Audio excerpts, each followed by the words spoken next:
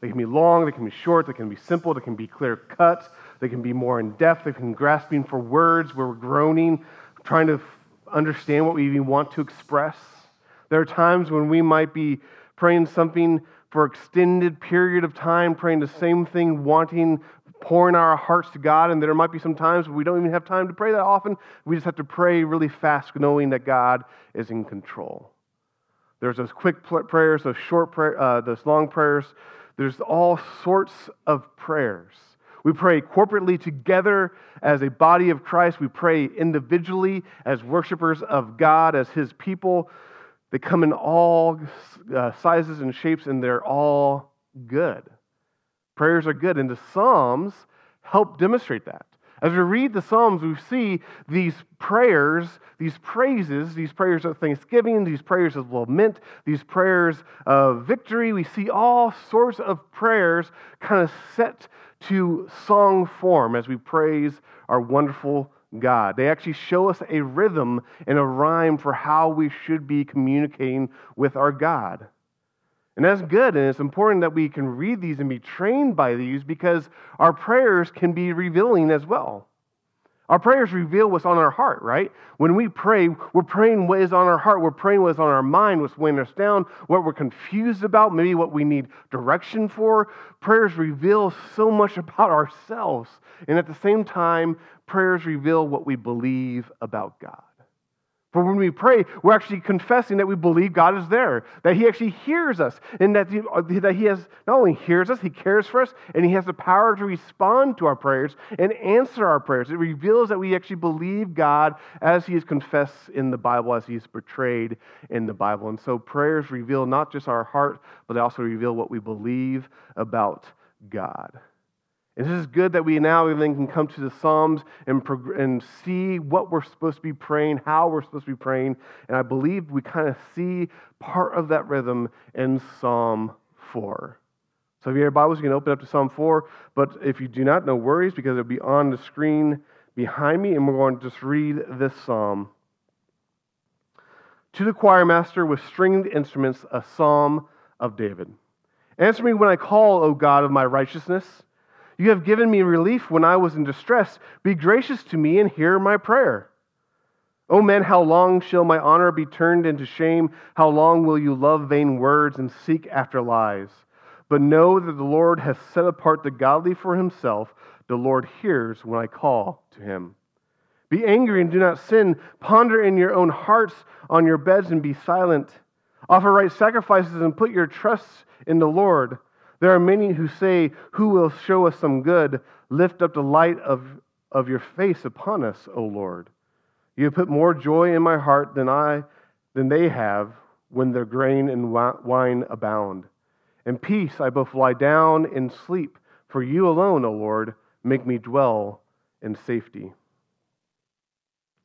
Sometimes when we come to the Psalms, we think the Psalms are kind of these separate prayers that have no connection with each other, and so we kind of interact with them just like on their own. But I'm actually convinced that there's a flow to the Psalms, that the wording and the language used in one psalm is used in the other with a purpose, that when people compile these together, there's this certain flow to it. And you can even just think about what we've learned so far about how Psalm 1 talks about us being people of the Word, and we're looking towards that one who is the perfect one of the Word, and how then Psalm 2 talks about that perfect one who's going to reign forever, and our safety and our security is in Him, and Psalm 3 is talking about this person is the one who saves us, and now Psalm 4 goes from that and says this person who saves us is the one we call out to, who we are praying to, and that is what we see in Psalm 4 is this urge to prayer, an urge to call to God because we know who He is.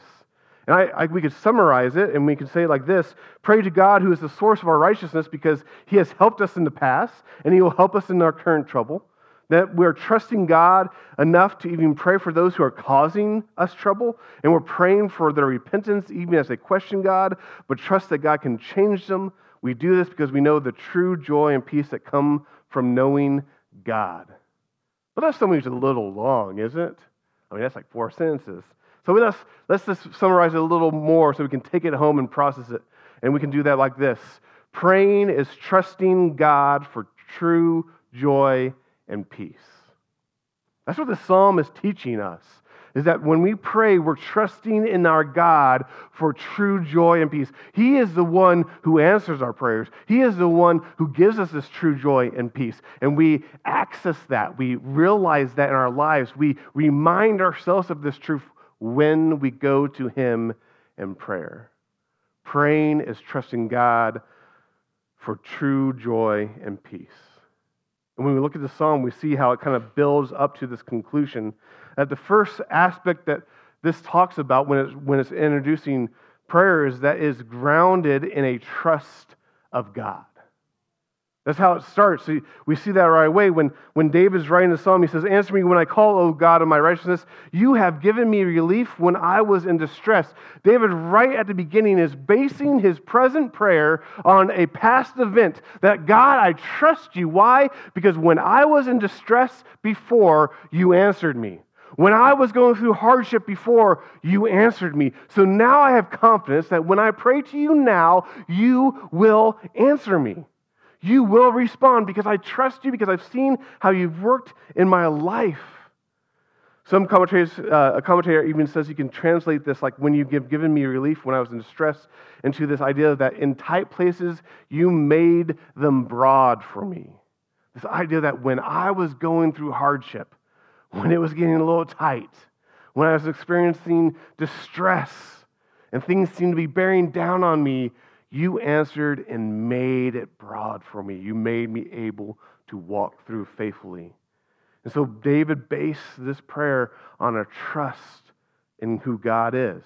That prayer starts with trust. Without trusting God's character, without trusting His word, would we even pray? There would be no need to pray, because when we pray, we're showing that, hey, we trust God is who He said He is. When we pray, we're saying, hey, we trust that God says, hey, pray and I will answer you. And so prayer starts with trust. Without trusting God, prayer makes no sense. And David grounds this in his past experiences, that God's past faithfulness really grounds David's prayers in the present. And the same should be true for us. When David speaks of God and says, you have answered me in the past, so I trust in you and pray to you now, the same should be true for us, because we know how God has worked in our lives in the past. We've had experience with God that lends itself to our reasons why we pray. That we've prayed before and we know that He's answered us, and He's answered us in ways we probably didn't even expect before. But we pray because we have this experience with God. I came across this illustration from an author that I thought was so good. It says, our prayer life should be like the iceberg in the ocean, with a great mass of spirituality under the surface that no one can see, rather than the iceberg lettuce floating in the water, with all the vegetable on the top and nothing under the surface. Our prayer life should be more than meets the eye.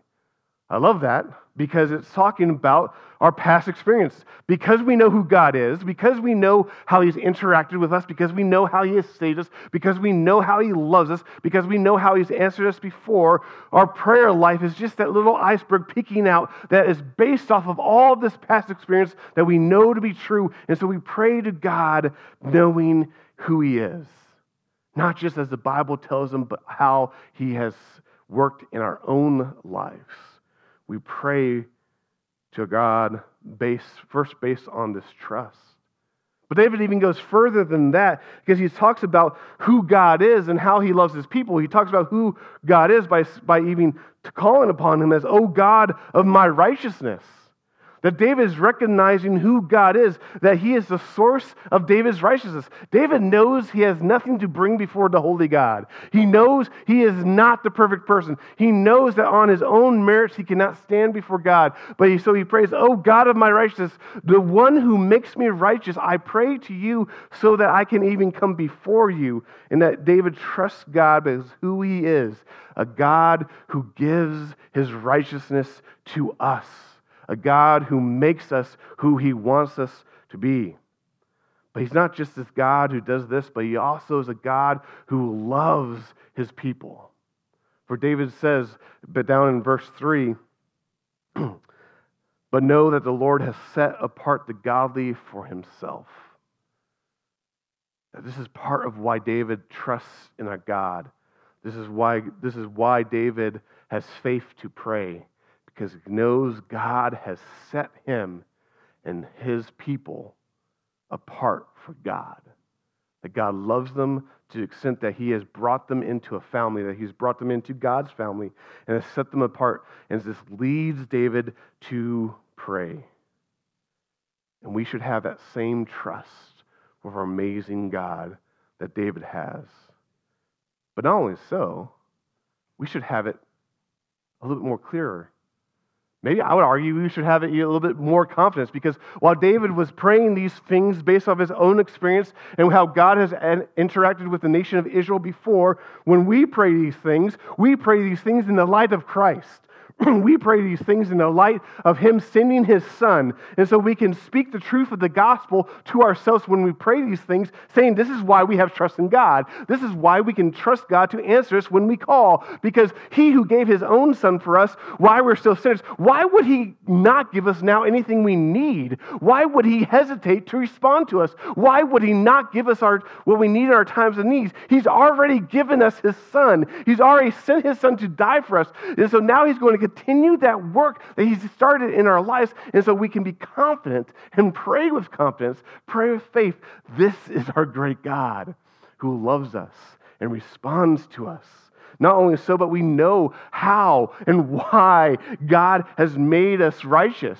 We can see how David says, "Oh God of my righteousness," and we can see, oh, I know how he did that. It's not for my own doing. It's not because of I'm good enough. No, he did this through Jesus Christ. That when he sent his son for us, this son is the one who took our sin upon himself and gave his righteousness to us, so that now we can stand before our holy God and praise his name and enter the throne with confidence, bringing our prayers and knowing that he answers us.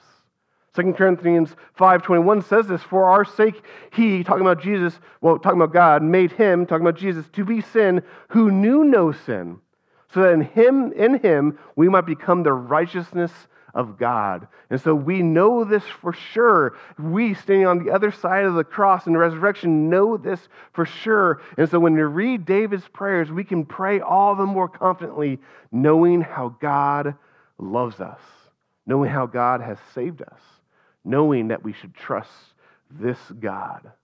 Because praying is trusting God. And when we're praying, I think David gives us an example, a model to pray in the psalm. But we see that he starts praying for himself, but he also prays for other people.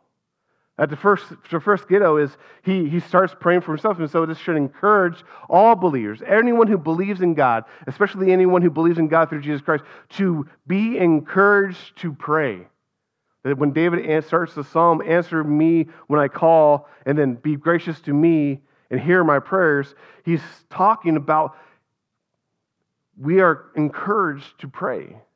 The context that David's praying in clearly is that he's going through some distress, that there's some trouble happening in his life, and he's praying to God, trusting in who God is, but he's praying. He knew his first response, a vital response for his life, is to pray for God, trusting him in this time of distress. And when we read this, knowing who David is and his life and how he had a lot of distress in his life, a lot of trouble, some of his own making, we can read this and maybe think, oh, this is poetic language that is just David talking to God, that he, in his time of distress, goes to God in prayer. But I would say and argue, this is public domain. And we see that with that title, "To the Choir Master with String Instruments," a Psalm of David. David wrote this and penned it and said, "Hey, sing this, people. To the choir master, the person leading worship, this is for our benefit. And let's slap some string instruments on that and make it a little jiggy. Because this is going to set into our hearts as we worship our God and we praise him." That this is a public domain. This is actually for our public benefit. So when we read these Psalms and we're tempted to just put them completely in their context, devoid of where we are, We should need to be reminded this is for our benefit to grow and know who God is and respond with the same faith that David had. And so we are encouraged to pray. So when we read this, I would say, brothers and sisters, be encouraged to pray. When we read this and when you hear him say, answer me when I call, O God of my righteousness, that should be our prayer as well. That when we pray, we say, God, answer me. You're the God of my righteousness.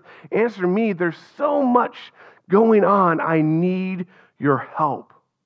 We should be encouraged to pray in trouble, pray in hardship, pray when things get confusing, pray when we don't understand what we're supposed to do next, pray when we don't understand how the world is going. That we pray and we trust and we pray and we see God at work in our lives.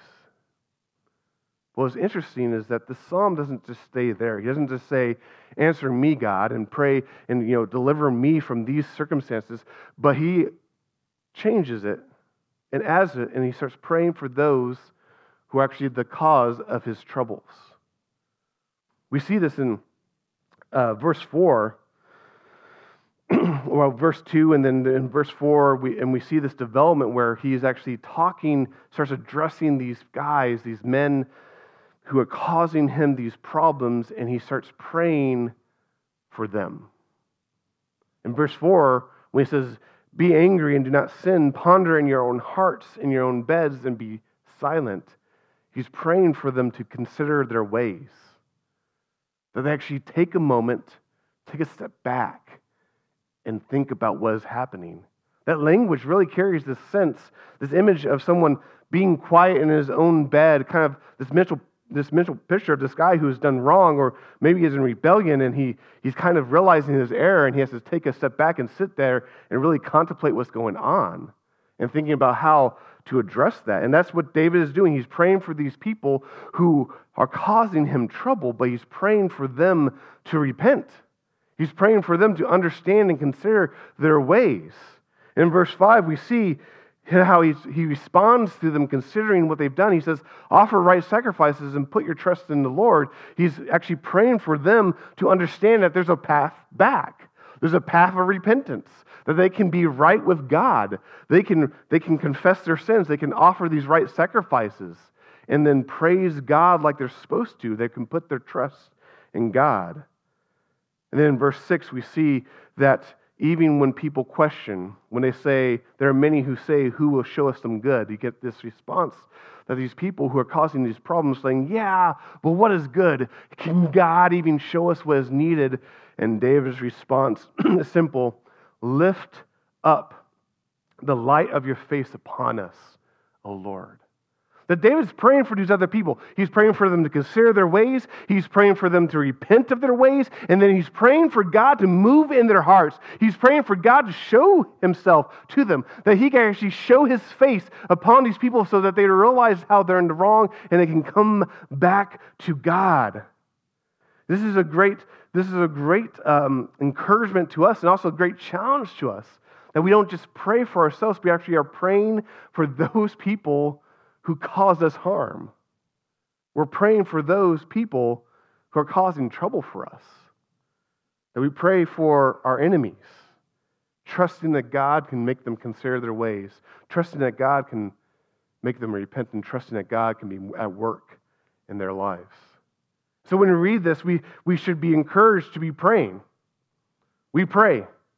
Just like David starts praying, we pray. We should be encouraged to pray. But again, because we stand on the other side of the cross and resurrection, we don't just pray like someone like David who knows how God has worked historically and in his own life and in the nation of Israel. We pray like someone who knows the great salvation through Jesus Christ. And so when we pray, we trust. And when we pray, we have that total confidence because God sent his Son to save us, to stand in our place condemned and give us his righteousness, that we have complete access to the Father. That when we pray, we have confidence that we can be ushered into the throne room of grace, and he hears us, and he loves us, and he's going to respond to our prayers. When we read the book of Hebrews, we see this again and again. Hebrews 4:16 says, let us then with confidence draw near to the throne of grace that we may receive mercy and find grace and to help in our time of need. Hebrews 10:19 says, therefore, brothers, since we have confidence to enter the holy places by the blood of Jesus, And he goes on to talk about how we should draw near and worship and prayer. So we pray in our times of troubles. We pray when we need help. We pray to our God. That should be our response because we know how much he loves us and is going to respond to us.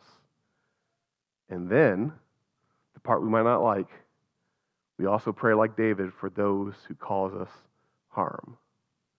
We pray for our enemies. We pray for those we might not like. We pray for that troublesome coworker. We pray for that neighbor who's trying to take your property line away. We pray for anyone, even the person who cuts you off while you're driving. You pray for those who cause you distress. And it's funny, this shouldn't surprise us, for Jesus says this exact same thing, right? In Matthew 5:44, he says, love your enemies and pray for those who persecute you. This is the idea that we're called to pray for those who do us wrong. And I love when we look at what David's praying for them, this is not praying for them to get what's coming to them. We're not praying against these people. We're actually seeing these people made in the image of God, and we're praying for them, and we're saying, I don't know what's going on in their life. I don't know their history, but Lord, be at work. Make them consider their ways and see how they've gone astray from you. Make them consider their ways and see how they're hurting people. Make them consider their ways and then bring them to a place of repentance. Bring them to a place where they know how they can actually respond to you and come to know you through Jesus Christ. And Lord, we pray that you cause your face to shine upon them so that you can show yourself to them so that they may be changed. That we're actually praying for people to come to know who God is.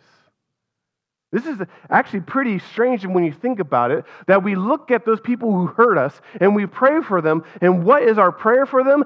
Lord, make them my brother and sister so that I can love them like I'm supposed to love them. Pray for those who harm us because that is what God directs us to, because God is working in ways we cannot even fathom. Because praying is trusting God. And when we're praying and trusting God, we pray for this true joy and peace that only can come through God. For that is how David kind of ends this psalm, in these last two verses, that we can have this joy and we can have this peace in God that defies expectation. Psalm verse 7, he says, you have put more joy in my heart than they have when their grain and wine abound. That David is basically saying, hey, I have more joy in God than all these people who do not know God have in their material possessions and what they have in this world. I have more joy in God than they have in their bounty of stuff. When I read that, it almost gets this image of this massive party of merriment. It is lit. Good stuff. The grain is abounding. The wine is abounding. Life seems to be good. They're having joy and happiness in that moment. And it looks great. We would probably want to be at that party. And David says, I have more joy in God than they could ever experience in that. That when I look at what God has done in my life, I find more joy, contentment, satisfaction, happiness than they will ever know in that. That the joy in God transcends the highest heights possible for the worldly who do not know God. Which begs the question, is that you? Is that us? Do we have that joy? Do we feel that joy that comes from knowing who God is? Knowing who God is and how He loves us? But it's not just joy that David ends in. He ends with saying that he has peace. In verse 8, he says, in peace I will both lie down and sleep, for you alone, O Lord, make me dwell in safety. We hit on this last week in Psalm 3, but this carries the idea that David knows God's in control. David knows He gives him safety. David knows that no matter how hard he strives, he can't secure his own life perfectly. And so he has that faith and that trust saying, I can actually go to sleep and lie down and release my burdens. Why? Because you, oh God, are my safety. You protect me. And so we get this great sense of peace that comes from knowing who our God is. Now, I'll just admit and confess right now, that's hard for me, for I'm not the person that maybe has the greatest level of peace in my life.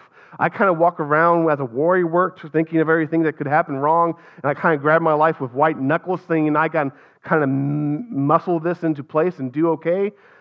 But this is speaking to those people like me, probably speaking to those people like you, that we can actually have faith in who our God is and His love for us, that we can let go and trust in Him. It's not saying, hey, you can just lounge around and it'll be fine. No, it's saying you do what you're called to do. You trust God and how you're supposed to trust God. You do your life, but you know that He is protecting you, and so you can live a full life working for Him.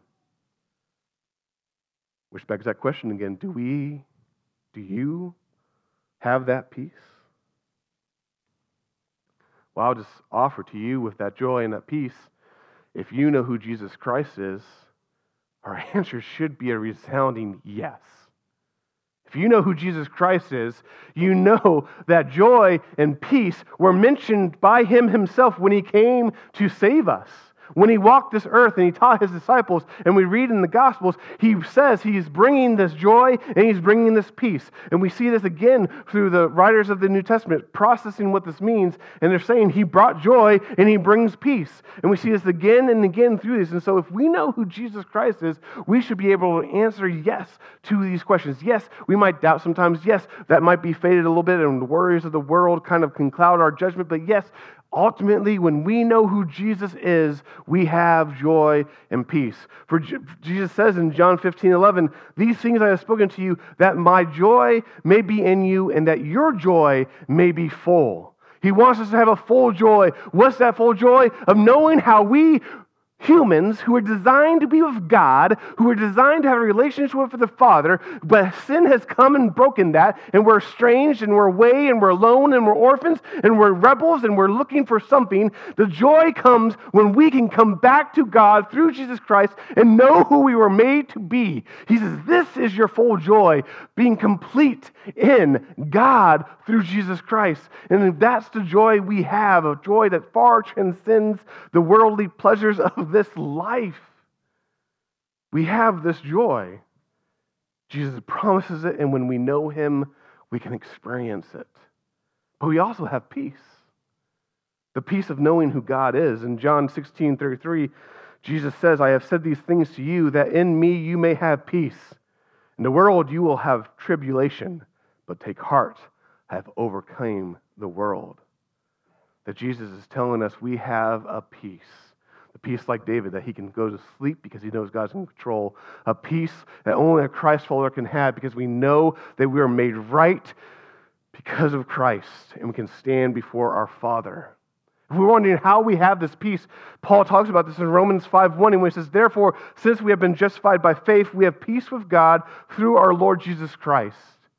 That Paul is making this grand statement. Hey, before Jesus came along, before you knew who He was, you were at war with God. You are a rebel with no hope of winning. You are spitting in God's face and going your own way. But when Jesus comes and He saves you, He has brought you peace with God. He has brought us together with God. We are no longer at war. We're now His sons and daughters. And because of that, we have this great peace because we are in line with our Maker, the Creator, the Almighty of the universe.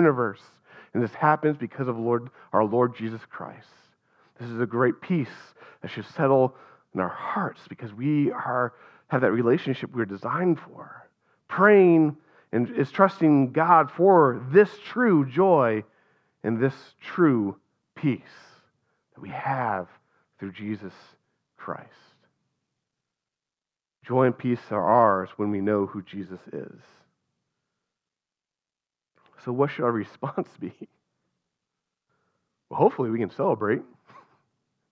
Say, yes, thank you, Lord Jesus, and we praise His name. But as we see this and this urge to prayer, this is a command, a call, an encouragement to be a people of prayer. And we should be a people of prayer. If we know this is true, and we know that we have this true joy and just true peace in Christ, if we know we should trust God, if we know He hears when we call upon Him, we should be a people of prayer. We should be people who automatically and naturally fall to our knees before our great God and just pour out our hearts and our minds to Him, asking Him to work at our lives. We should be praying for those other people, our loved ones, and the circumstances in our lives, at our workplace. We should be praying for the world and our nation. We should be praying for those who have wronged us, those who are doing wrong towards us right now. We should be praying for them. We should be a people of prayer. That we naturally respond to what God has done for us by praying. You know, sometimes, often when we talk about the fact that we should be people of prayer, a lot of people can maybe feel guilty. I can feel guilty because I'm like, man, I know this is true. I know this is a fact. But so often I don't pray like I should. So often I don't do what I feel like I should do. And I would ask you, don't listen to that guilt, because that's not what I'm saying when I'm saying let's be people of prayer. I'm just saying listen to the amazing privilege and honor we have, and let that drive you. Just think for a moment. The creator of all that there is, the one who spun the galaxies in place, the one who set the stars in their place, the one who created the earth from nothing, who formed Adam from dust and breathed life into him, who sets the boundaries of nations and people and places every single person where they should go, including you.